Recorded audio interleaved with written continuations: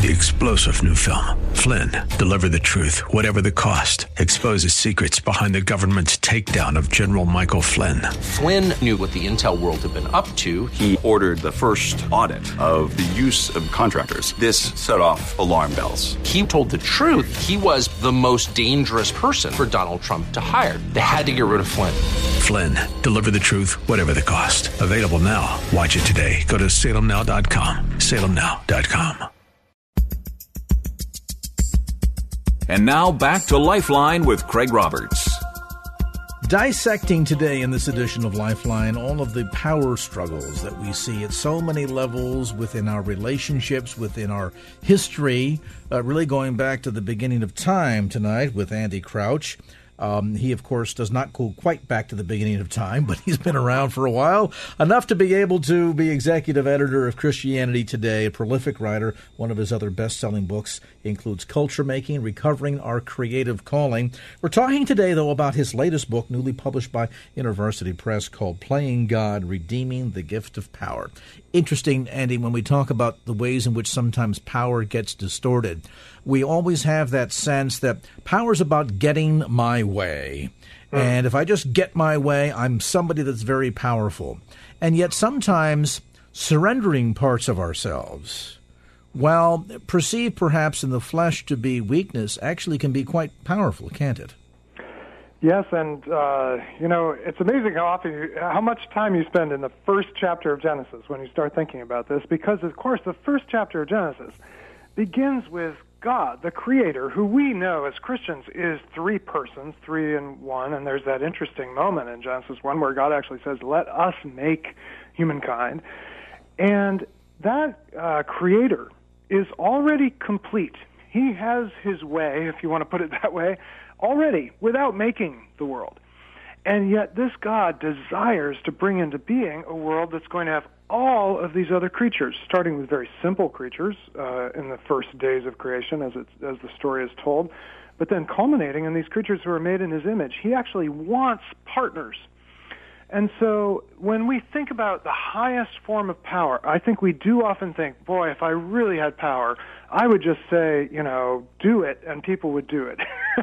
They would basically be little robots obeying my commands. And this is what we think it would be like to be God, to be able to just move things around and move persons around without regard to what they want.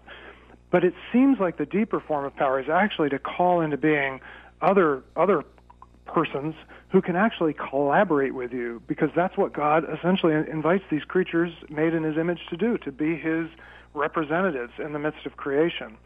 So, we really have to get away from this idea that the realist form of power is control or command, and realize that actually the realist form of power is creation and collaboration. That's when you have the most power, is when other people actually take up their own creative abilities. And that understanding, that perspective is critically important, isn't it? Because if we're going to redeem power, then there has to be something worthy of being redemptive there. And so often, as I say, I think, Andy, a lot of us mistake power for meaning that means you get to do whatever you want to do in order to other people around to do your bidding, which, as we're learning, is absolutely not the case at all. So then at the end of the day, it's understanding that perspective that allows us to see the good of power and how this can be then redeemed for God's purposes. That was one of the big breakthroughs for me, was when I realized we often talk about power as if it's the same thing as dominance or domination.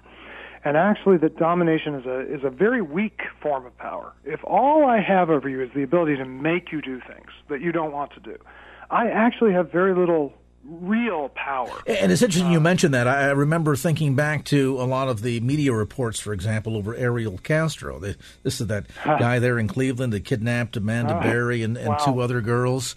And you would read the story on the surface and see the way in which he held these girls in the basement of this house with wire ties around their wrists and chains and everything else. And you think, well, there's demonstrative of this guy being so powerful, wielding all this power over these girls. And yet the deeper you get into the psyche and the story, you begin to realize, no, this guy's not powerful at all. In fact, he's pretty powerless. Yes, and Paul will use the language of imprisoned or slave. A especially in the ancient world, with someone who had absolutely no power of their own, completely dependent on their master.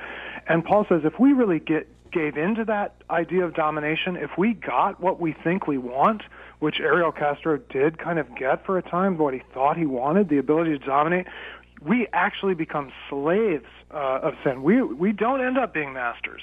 And that's why the serpent's promise in the garden is so appealing and so deceptive, because actually once the man and woman get what they want, what we want, to be like God without having to be in relationship with God, they actually find that they don't have what they wanted at all.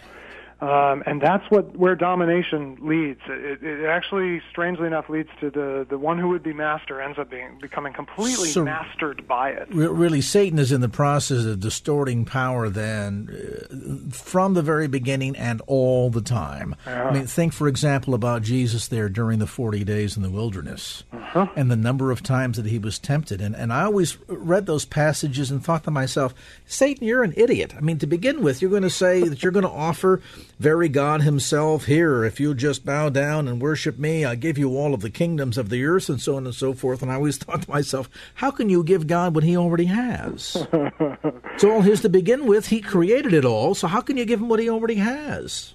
Yes, but, in a way, Jesus is the only human being who has heard those temptations and not at some level given in. Mm-hmm. Now, not all of us have heard the promise of every single kingdom, but all of us have that kind of twinge of an idea that we're made for more than we have. And that's true. We're made in the image of God. We're made for much more than we currently experience.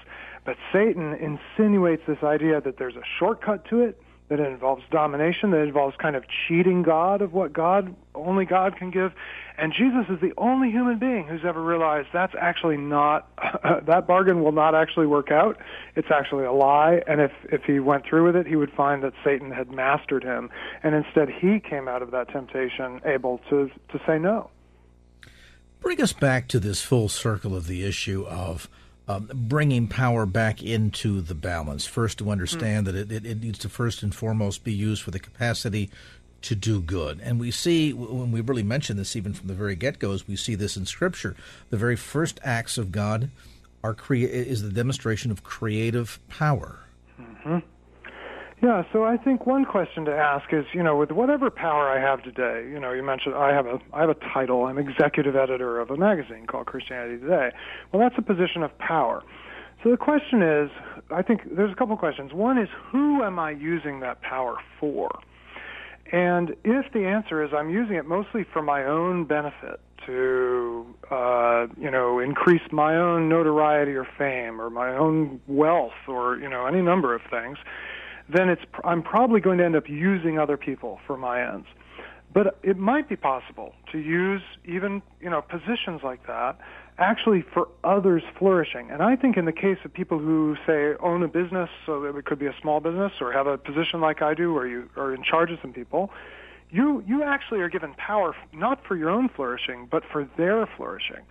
So one of the most important questions we can ask is, who is flourishing because I have power? And if the answer is me and mine, that isn't very much like the true God. But if the answer is the people who actually are under my care are flourishing, they're becoming more of what they're meant to be, they're expressing their own power, they're getting to do things they wouldn't have gotten to do otherwise, then I think we're on the path to a much better use of power. If you've just joined our conversation tonight, Andy Crouch is with us. He's the author of Playing God, Redeeming the Gift of Power. Now, when we come back after a quick timeout, we're going to go deeper into this topic, how we can go about utilizing the creative and benevolent power that God has given to all of us in order to use it for His glory, to go deeper in our relationships, not just with God on the vertical plane, but with others on the horizontal plane as well, as Andy just referred to. We'll take a brief time out, come back to more of our conversation right after this.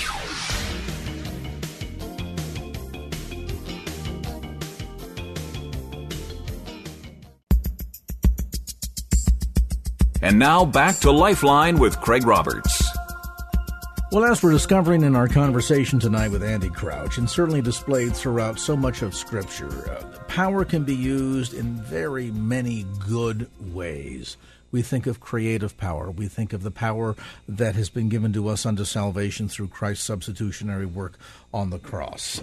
And yet, as we see the good side, the good aspects of power, we also recognize there's a power struggle. There's a balance between power being good, used for good, or power being good, used for evil. How do we go about harnessing power for the use for good, for the glory of the kingdom, and learn how to become, I guess, ultimately, Andy Crouch, trustees of power? We're kind of entrusted to this. It's just what we do with it, huh? Yes, that's right. And, the title of my book is Playing God, and we usually say that like it's a bad thing, and it is a really bad thing if you're not playing the true God. But really, the question is not whether you're playing God or not. It's which God are you playing. You're going to play some image. You're going to bear some image with your life. Your life will either reflect the image of a false God, the God of domination, the God who has to get his own way, or it will reflect the image of the true God, the God who, when things went so terribly wrong, was even willing to give up his own son to bear pain rather than inflict pain. So it really comes down to what you believe ultimate reality is about. And if you believe that the Christian gospel is true, it's going to change, I think, how you use the power you have and also who you use it for. You won't use it primarily for your own benefit, and you will use it, especially, it seems to me, for those who are the most vulnerable, the least and the last and the lost that Jesus talked about so many times. Jesus kind of reorients our use of our power towards people who can never pay us back necessarily, who can't benefit us, but who our exercise of power can actually help them flourish. This is kind of a delicate dance, isn't it? Because we see, for example, examples of servant leaders. These are individuals who have power, maybe within an organization that they can hire and they can fire, things of this sort, and yet they wish to, instead of putting that power to use to demonstrate how much power they have, rather sharing it with others to empower them. It's interesting how perhaps there's a certain power of shared power, isn't there? Absolutely. And I think that's a wonderful model. And in a way, I think power really it's supposed to be used to serve. That is to say, it's supposed to be used to help others flourish who would not have flourished if you didn't use your power. So if you have one of those positions, your responsibility is to make sure that other people flourish. And that's, in a way, the deepest, I think, sense of what serving is. Well, we certainly see that, throughout Scripture. I mean, for example, God is a righteous and holy God who created us, could have easily have said, well, my creation has offended me, and therefore I'm going to use my power to punish and abolish my creation. Instead, he used his power to bring about victory over death and sin through the work that his son did on the cross. It's amazing. And, as amazing as creation is, in some ways the new creation Paul talks about, which is the result of the giving of God and God's Son on the cross, is even more amazing. The new creation is just extraordinary, that God reaches into this broken world and doesn't act simply to wipe things out or to even to command and control everything, but starts recreating right in the midst of it, and ultimately is going to make everything new, it says in Revelation. That's real power, to the ability to make all things new, to wipe tears from people's eyes, from everyone's eyes.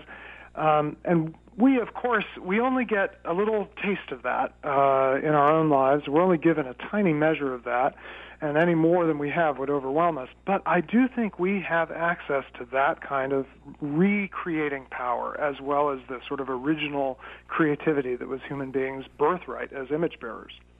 How do we start this process in terms of, I think, probably just evaluating where we're at in this power struggle that we have with God, and of course that then spills over into every other relationship. How do we go about analyzing, Andy, the way we're using our power, either to good or to evil, and then learn how to rebalance it so that it becomes a redemption of power? I think that's a fantastic question. And, I would start with our neighbor who we have seen, as James says. James says, how can you love God who you haven't seen when you can't love your neighbor who you have seen? And we can sometimes be very clever about rationalizing our relationship with God, but our neighbor sees how we treat them. And I'm thinking maybe not so much our next-door neighbor, though it could be that, but the people who are closest to us. I think the place to start is to create an environment where you can honestly ask and honestly hear, how am I using whatever power I have? And so husbands should ask this of their wives, and wives should ask this of their husbands. It can start at home. It can happen in the workplace to say, I have power in this position, perhaps, and asking the people who are affected by that, how am I doing? And making sure that they can answer honestly. Now, that takes time, that takes building trust, but I think other people will. The other thing that happens, most of us don't think we have very much power. But when you ask other people, what are some of my gifts? What are areas where when I do this, it really creates things? They'll give you insight into the power you actually have, even if you don't have a title that seems like it has a lot of power or a position that seems like it has a lot of power. Now, let's talk then about relationship to bringing that power balance back in our relationship with God. So once we've started to hear from our neighbors how we're doing, I think there's a huge place for what often the Christian tradition is called the spiritual disciplines, because the spiritual disciplines actually put us in a very powerless place. When I fast, or when I am silent, or when I pray alone, there's no one to impress. It's not something I'm very good at. I think the interesting thing about the spiritual disciplines, like fasting, is any human being, any healthy adult human being can do that. It's not hard to do, and yet it's impossible to do it well. When you seriously take up a discipline of fasting, you discover how accustomed you are to filling every little need with food, and you discover how much you need God.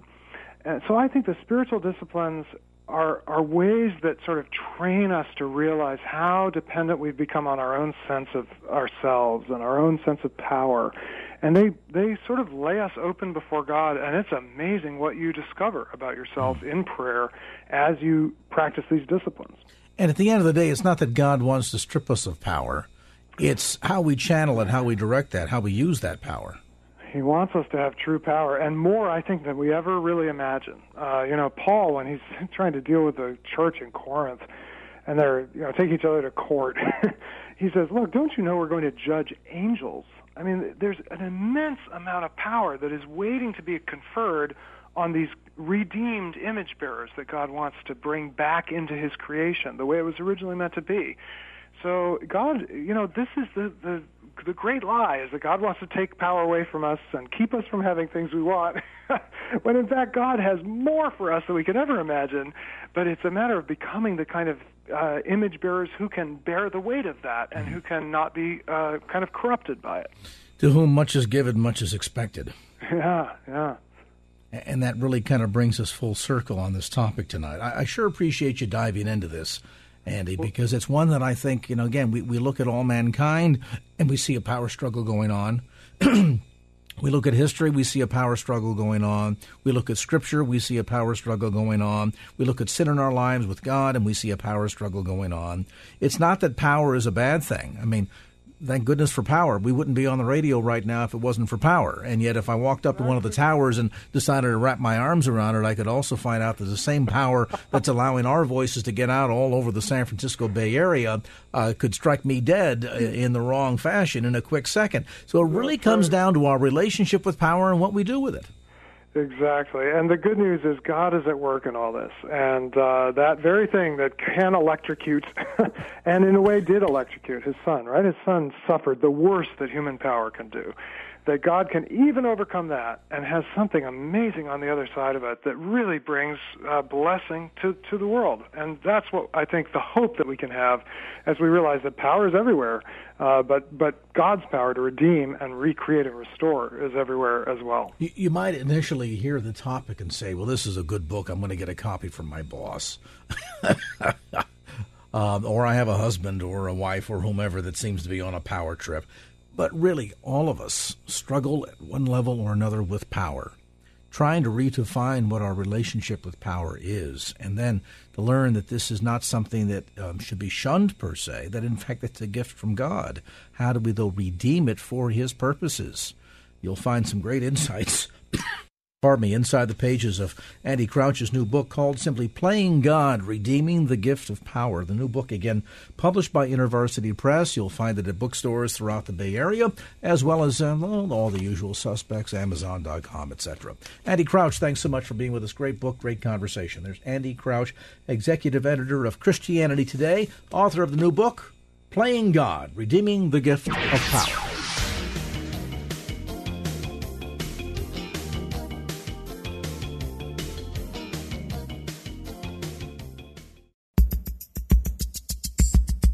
And now back to Lifeline with Craig Roberts. You go to the mall sometimes, or maybe shopping, and you watch a parent not parenting, and the child's running amok throughout the stores, pulling things off the shelves, the whole bit, and you think to yourself, how come somebody doesn't teach that parent how to parent or hold them responsible for their child? There ought to be a law. Well, apparently in Dallas there is one, though it has nothing to do with encouraging parents to parent. In fact, it seemingly has just the opposite effect. You might have heard of this case of a parent whose daughter was engaged in, at the age of 12, no surprise there, engaged in some inappropriate chatting on the cell phone. Happens all the time, right? So dad did what most thinking, caring parents would do, and that is he said to his daughter, taught you not to talk like that. I'm taking your cell phone away. The police were called, and the back end of the story is that he ended up spending a night in jail, had to pay $1,500 in bail, and it went to a jury trial. The father being accused of stealing his daughter's telephone. I guess I would be in a lot of trouble as a parent, because in my house it would be you live underneath my roof, I pay for your bills, and until the age of majority, my rules go. And if you don't behave appropriately, the cell phone will be taken away. Can anybody tell me right now listening that's over the age of 18 who doesn't remember a time when mom or dad said when you were 16 or something years old, you acted up, you misbehaved, you didn't do your chores, whatever, and the car keys were taken away from you for the weekend? Happened to me a bunch of times. I guess I should have called the police on my dad and said, hey, he stole my car. Let's try to see if we can't make sense out of what seems to make no sense at all. Dr. Greg Jantz joins us.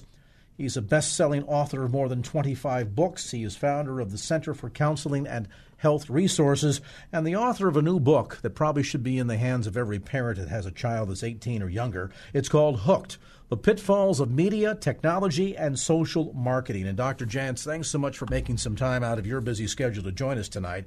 Is there something about this story I'm missing? I mean, really, this man was arrested for taking his daughter's cell phone because she was texting somebody inappropriately? There's got to be a backstory. Please tell me. Oh, there's got to be, but what is it? It's unbelievable, isn't it? Just simply unbelievable. And the role of this. Several things that are confused here is we've really probably uncovered quite the conflict that was going on prior to taking the cell phone away. Something else was going on. And the other piece is the role of technology with our young people and what's happening. Well, let's talk about a couple of things. First is a bit of backgrounder, and this will immediately, I think, for most parents listening, say, aha. The parents of this child are separated. Maybe they were never married. From what I've read, it doesn't appear as if there was ever any wedlock involved. So the daughter lives with mom but comes and visits dad. It was the daughter who had the telephone given to her by mom. Dad took it away when he saw that she was engaged in some inappropriate texting. And so part of this just seems to be a bit of a battle between parents. It is, and of course the kids are caught in the middle of it. And we know, too, that there could be some different values as it relates to what's acceptable even in text messaging. And is that really private information? If you supply the cell phone and you have a kid who's under 18 and they're texting, is that private information? Let's talk about this, because I've seen several postings the web that seem to suggest that there's more than one individual out there that seems to be of the opinion that, this child has her rights, and after all, it's an invasion of privacy, this, that, and the other thing. And I'm thinking to myself, really, in 2016, knowing the kind of dangers that lurk out there on the internet, behind social media sites, everything from pedophiles to you just about name it. Even these days, we're seeing kids kidnapped and being brought into the sex trade as sex slaves. What thinking, logical parent would say, oh, yeah, my daughter at the age of 12 has a quote-unquote, if you want to help give her a little sense of privacy in terms of, don't just walk through the bedroom door without knocking first. That I get. But a child that has a right to privacy on an electronic device under the age of 18, what is it that I'm missing here? Well, we're back to really, are we working on protecting our kids? What we do in our home, and I have two boys, is, we know passwords. You share your password, and the phone or the smart device goes actually in a charger in mom and dad's closet at a certain time in the evening, or you don't have it the next day. We talk about things that are, downloading an apps. We make it an open discussion. We know that the average age to exposure to pornography on the internet now is age 10 years old. So we're seeing boys 14, 15, 16 really have developed what fits more in the category of sexual addiction.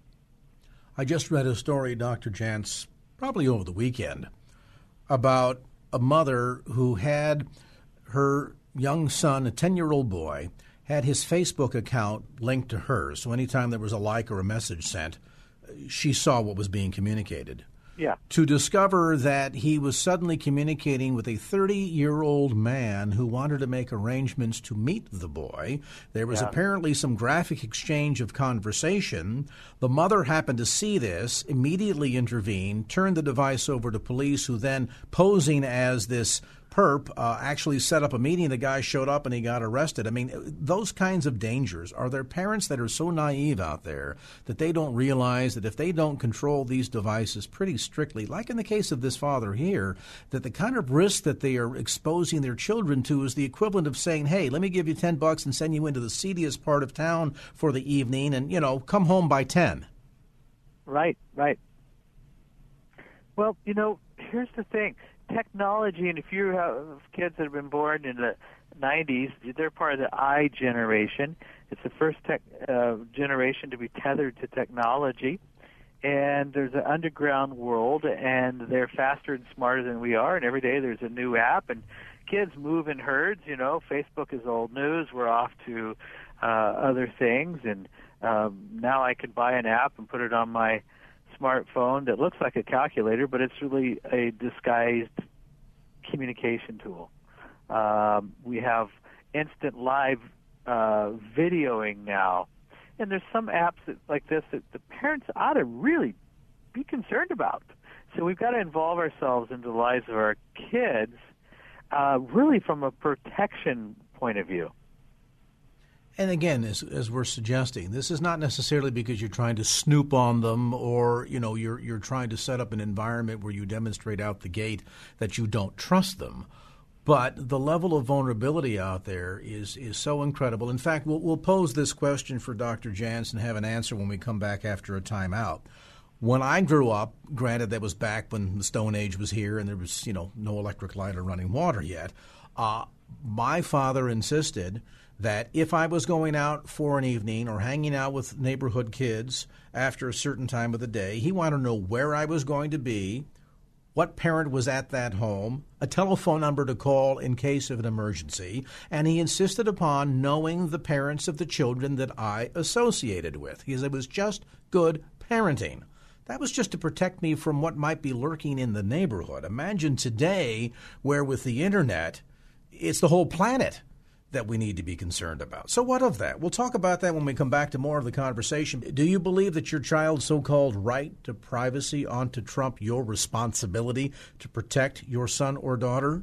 If you were the parent in this Dallas case, 12-year-old daughter inappropriately texting with someone, broken the rules, you say, okay, you break the rules, I'm taking the cell phone away. Is that an appropriate parental response? What about the city of Dallas?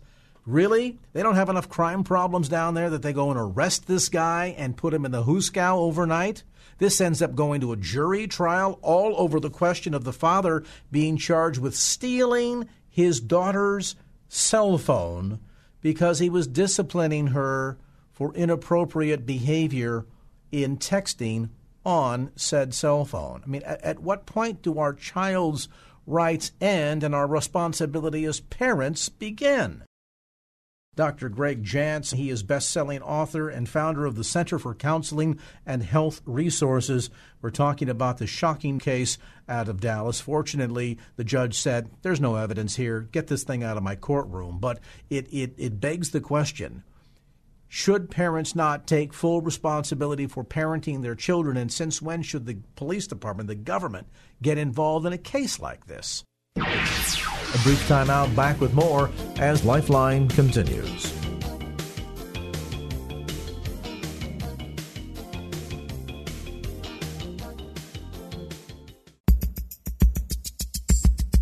And now back to Lifeline with Craig Roberts.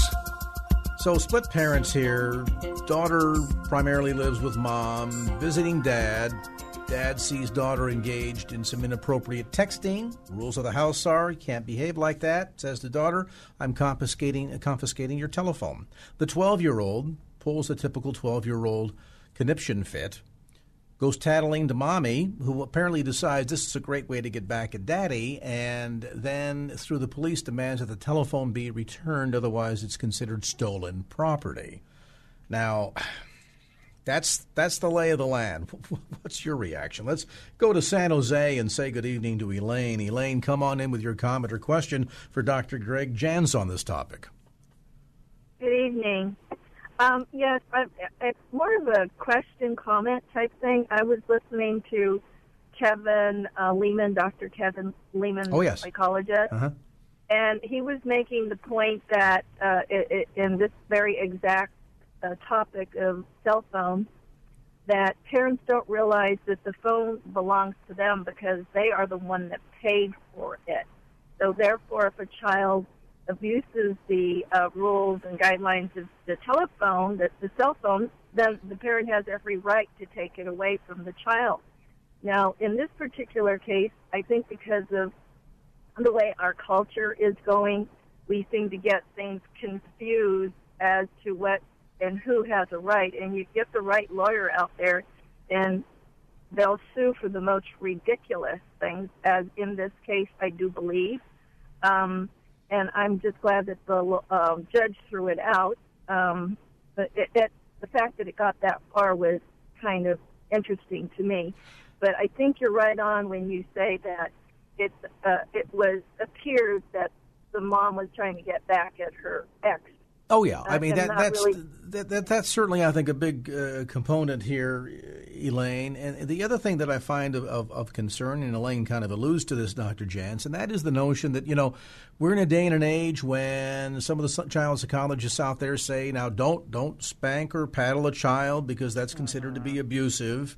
So then what tools are left to a parent to try and discipline a child in an appropriate fashion if taking away their privileges is abusive and spanking them is considered child abuse, and you can't take away the cell phone because now you're stealing property? Why do we call them children then? Why don't we just say that they're, miniature adults? That's right. Well, good point. And I think, too, another bigger picture is how do we handle a whole issue of technology with our parenting? We know that there's some real dangers right now with kids and technology, and how do we monitor this? What do we do? And how do we set up technology rules for our family and our household, and what's our values there? How do we use it for good?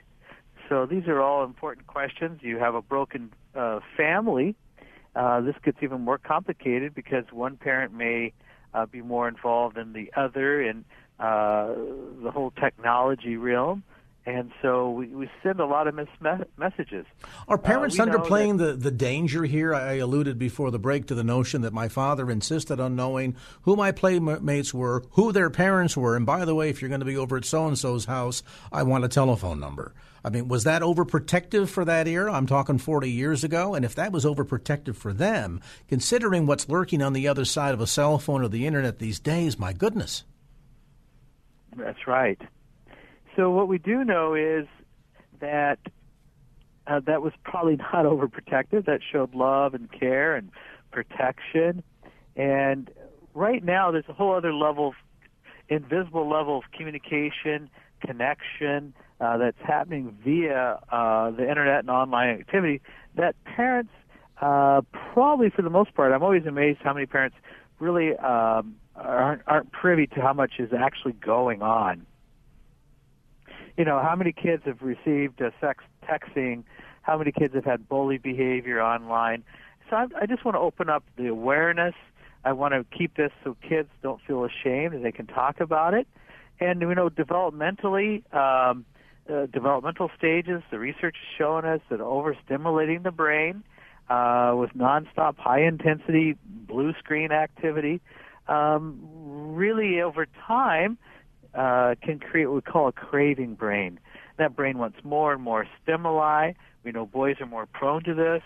And it can really set you up to have an addictive type brain and craving more and more.